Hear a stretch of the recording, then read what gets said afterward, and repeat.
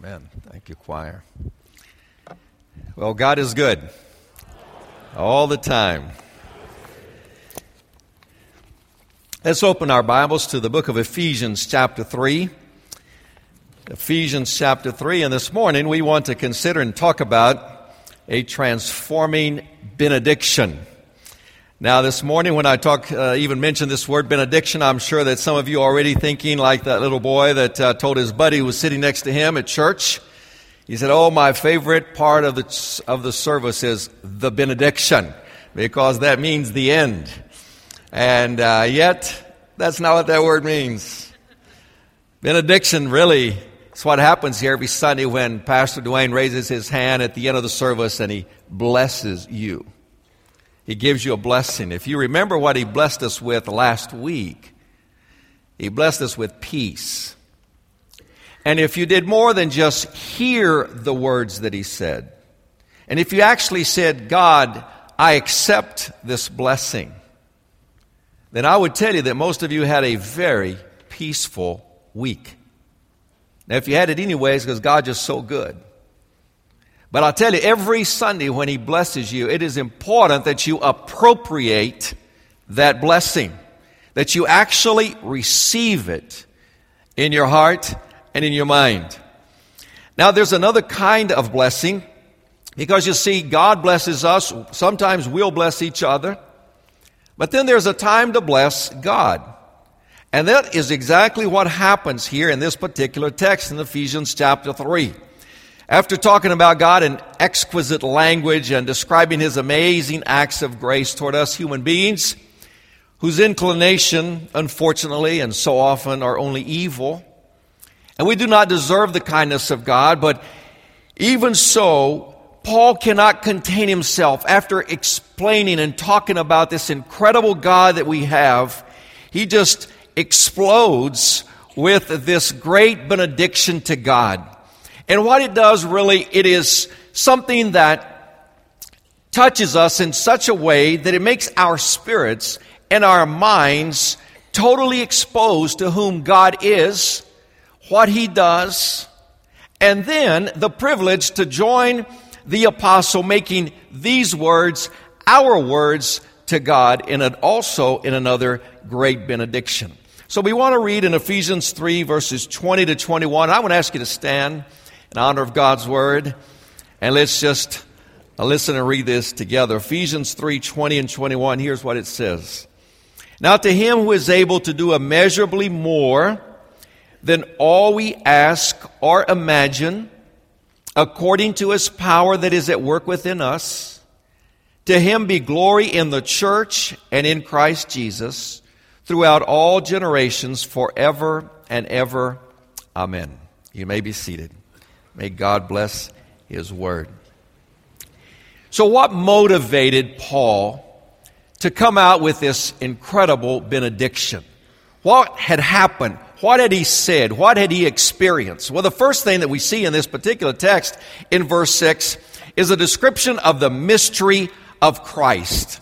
Now, what is the mystery of Christ? Because Paul said, for a long time, certain things have happened, but now the mystery of Christ has come.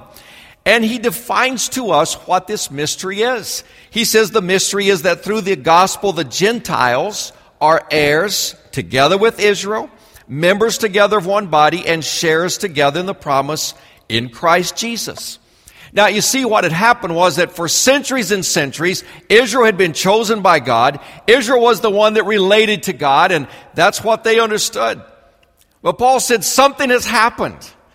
Now, God has come and has revealed to all of us Gentiles that we can also come to have a relationship with him. And you're a Gentile. If you're not a Jew, you're a Gentile. And so now all of a sudden, a wonderful thing had happened. And that had just filled Paul. And Paul was explaining and preaching this all over the known world at that time. And that was the mystery of Christ.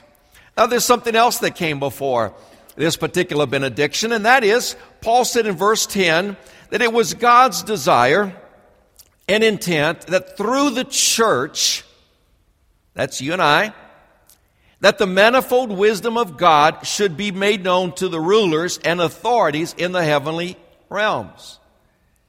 Now, what is wisdom? Because you see, God wanted His manifold wisdom to be exposed. He wanted the rulers actually in heavenly places to see this. Now, that could mean angels. It could mean even demons. God wanted people to know His wisdom. Now, wisdom is seeing life from God's point of view. You see, we have a tendency to see life down here. We see the problems. Many times we don't stop to think, wait a minute, how does God think about this? And if we just do that, and you've read your Bible, you know Scripture, you would immediately see that God sees life from another point of view. And you'd be able to help people because it's His way of thinking. Now, God not only wants us to know His wisdom, He wants us to live His wisdom out in the world. Just in such a simple way. If we lived an honest life, we're living the wisdom of God. Because you see, the world, most of it today is very corrupt. And just that simple one fact. But you know, there are so many ways to live the wisdom of God out in the world. And God wanted them to do that, and wanted us to live the wisdom of His wisdom. And why is that? So that the realms could see and go, wow, God's amazing. Because here He created this man and this woman, and they can actually live the way that He wants them to live. So Paul was all excited about the possibilities of us living this manifold wisdom of God. And then this benediction came after Paul tells us that God said we could approach Him with freedom and confidence. Now let me ask you a question. How many gods out there in the world could say you can come and approach me with freedom and confidence? None. There is no God that can do that. There is no God that says that. But our God says you can come before me and we will dialogue. I'll talk to you, you talk to me. And you can do it in freedom. You can do it in confidence that I know you, that I'll hear you, that I'll answer you. And then this benediction comes after a prayer that you would be so wise to receive it for yourself. There are 5 requests.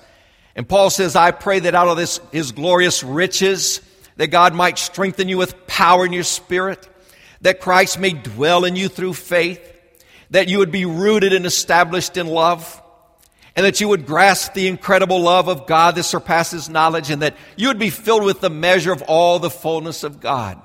Now, it would take weeks and months to talk about that. But I'll tell you, all of this together welled up in Paul in such a way that he quotes this incredible benediction now to Him who is able to do immeasurably more than all we ask or imagine. To Him be glory in the church and in Christ Jesus. Now, based on these truths, here's the question.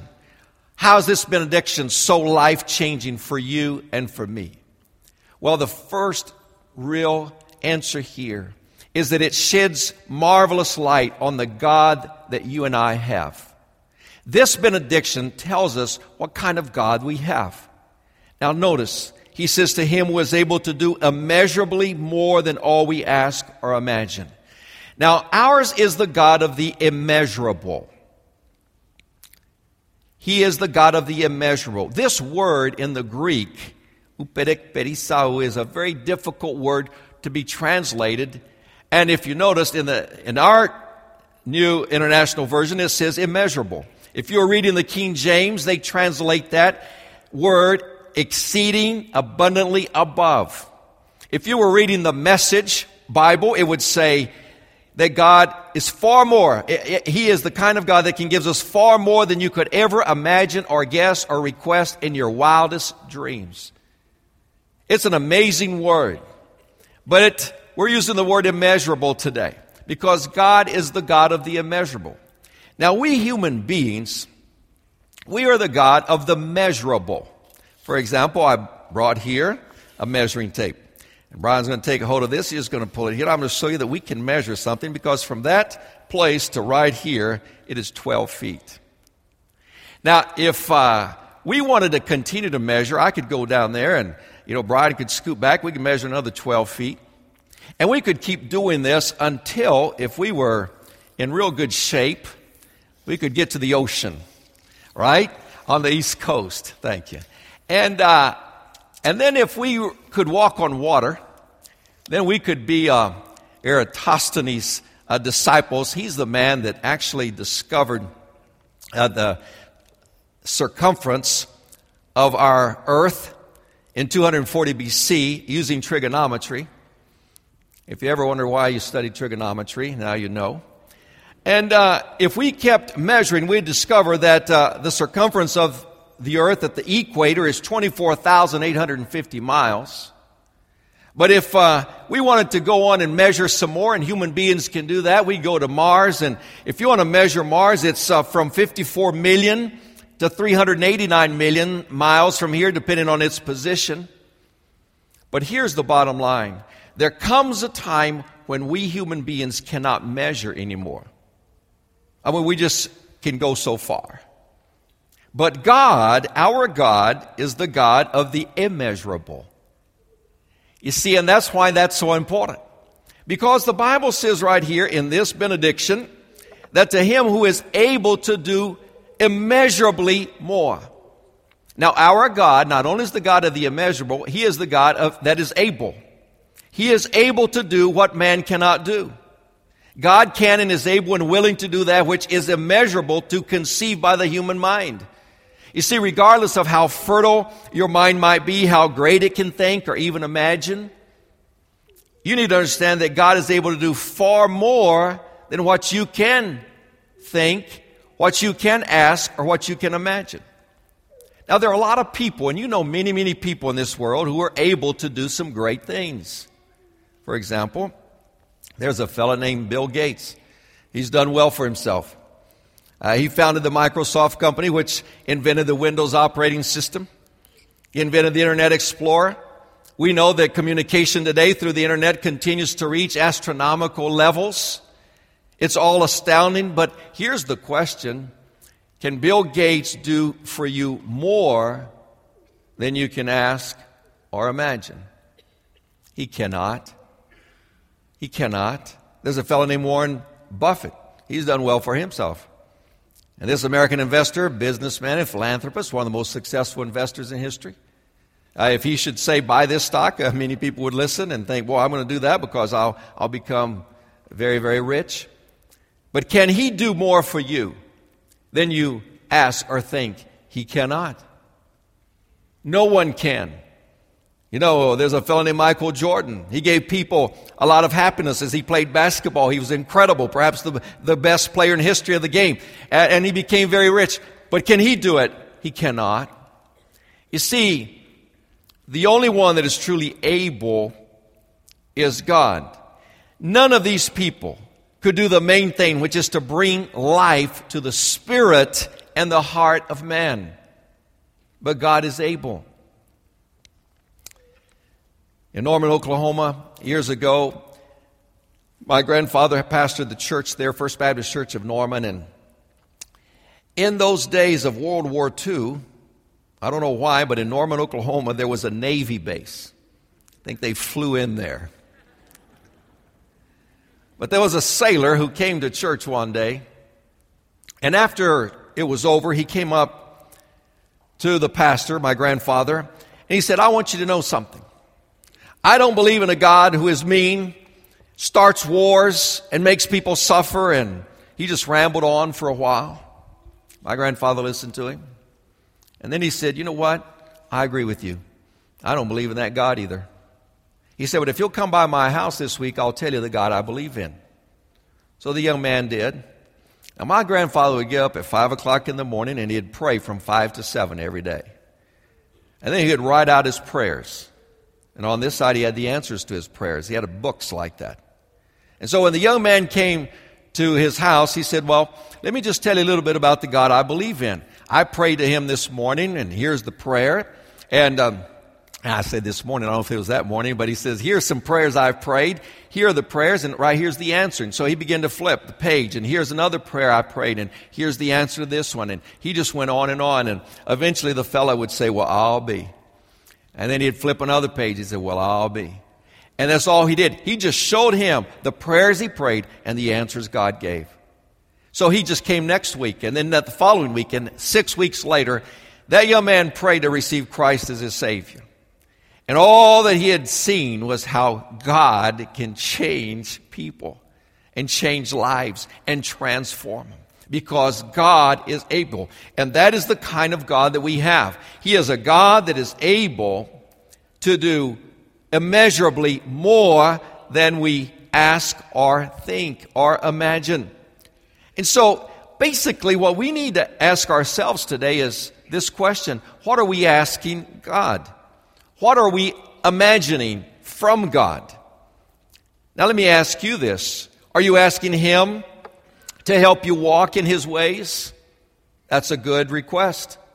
Are you asking Him not to fall to Satan's temptations that are around you just about every day? Are you asking Him for direction for your future, for your employment, how to train your children in the ways of God, perhaps for your retirement or your new location? Are you asking these questions? Are you asking God for healing for your family, for your friends, as you discern His purpose in that illness?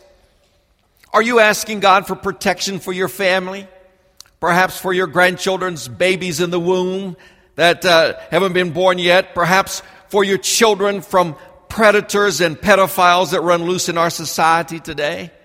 What are you asking God? Because remember, He is able to do immeasurably more than whatever you ask. Are you asking for wisdom to deal with people that would cause conflicts needlessly in your life? And then let me ask you this: what are you imagining? Because He even tells us we can imagine things. Are you imagining, for example, a successful family being what God wants it to be, forgetting the past and living in the present? Are you perhaps imagining a church that you want to help grow called Tallowood? A place where we would see many more people here because you brought them. Are you perhaps imagining a city that seeks the ways of God according to His Word? Are you perhaps imagining an America that would rediscover God at its center and stop yielding to Satan's obvious attempts at doing what he came to do, which is to kill, steal, and destroy? Have you received in your spirit God's ability to do immeasurably more than all you ask or think? It's there. That's who our God is. But you see, in this benediction, we understand how it can transform us, because it tells us that God's power is at work in you and in me. That's an amazing thought, to think that the God Almighty, the Creator of this universe, is working in us. But you see, it happens in every single person that gives his life to Christ. When Jesus Christ comes into your life, He begins to work in you, and He immediately works life. New life is what He gives you. And right after that, He begins to work peace inside of you. We were talking about that in Sunday school today, and just this past week, a person came up to my son's desk there at his job and said to him, I've noticed something about you that I don't understand. You seem to have peace. Just all the time, there just seems to be peace in you. What is it? Why is it that you have peace? That's a great question to be asked. He said, well, that's simple. I have Jesus Christ living in my life, and He gives me this peace. And this person, right after that, said to him, I have no peace. I'm always anxious. I'm always upset inside. There's always something going on that makes life so difficult for me. And from that conversation, they were able to get some time and at a break, and he explained to that person the good news of Jesus Christ and how He could come into that life and give them peace. You see, God is at work in us, giving us peace. He works joy in the midst of pain, war, and sadness in our lives. He works in you love for your spouse, for your children, for one another. His power works to meet your desires, which were His desires that you put in your heart because you love Him so much. He works in you to meet all the things you ask for and imagined according to His will. And He is always working in us to meet that which seems impossible to man, but is possible to God. So what we need to do is just to learn to receive what God is doing in our life and accept the fact that He's at work daily in us. Are you doing that? But then let me just say this and conclude. How does this benediction become life transforming?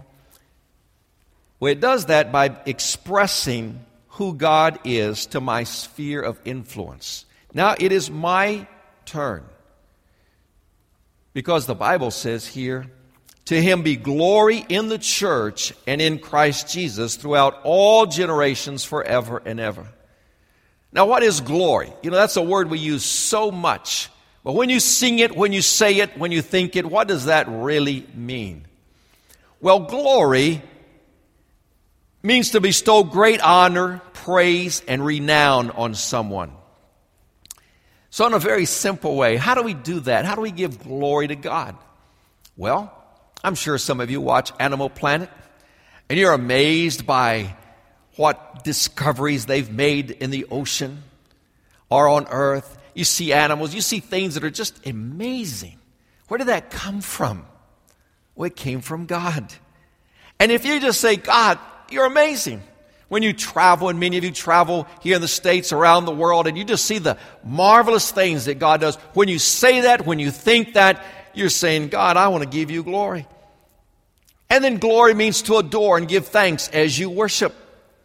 As you individually listen to the words you sing. So much of the time, I think many of us sing, but when we're through, we have no idea what we just got through singing. We don't pay attention to the words in that hymnal.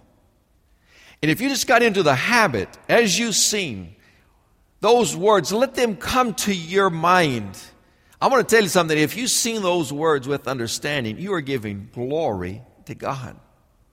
When you hear someone pray, even if you just listen to them pray, if you could visualize yourself there before God, before His throne, and you're just sort of a bystander, but you're sitting there or standing there and listening to this person voice those words to God. Let me tell you something. If you can do that, you're giving glory to God. You're adoring Him.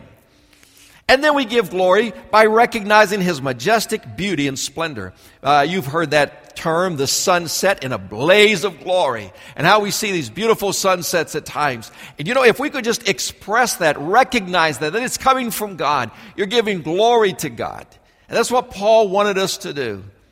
And then glory means to recognize amazing achievement. And God's incomparable achievement was to come to this earth in the form of His Son, Jesus Christ. There's nothing greater. There's nothing better. But God created us and saw that because of our sin, we separated ourselves from Him. So He wanted to come and just allow us to unite with Him again, to have fellowship, to come before Him in freedom and confidence, and to have Christ in our hearts so that we can have eternal life and so that we can have abundant life here on this earth. Live in His wisdom and do what He wants us to do. And I'll tell you, as we recognize that truth, we are glorifying God. And so, you who have believed into Christ, His ultimate gift to mankind, and if you are living a lifestyle that demonstrates this fact, then as the church, you're going to be giving glory to God. And as you teach your children and your grandchildren the truths of God, you are allowing and you are making this go from generation to generation to generation until He comes back. And that is why Paul was so dramatically changed. And this just came out of his heart and exploded. And it ought to be our benediction to him today. Let's bow our heads in prayer. Perhaps you're here today and you need this relationship with Christ. You've heard about it. You've wanted it. You've never made it. Today is your opportunity. And in just a moment, we're going to sing. And when we sing, you could come and give your life to the Lord Jesus Christ. Perhaps you're here today and you have wanted to join this church, be part of this fellowship. But you've never made that decision. But you're close. Why not make that decision today and give glory to the Lord? Heavenly Father, I pray that even as we sing in just a moment, that your Spirit will have total freedom to work, and that your people will respond, and that all of us, Lord, will be willing to give a great benediction to you at all times, to live a life that understands what it means to really give benediction to God. In Jesus' name, amen.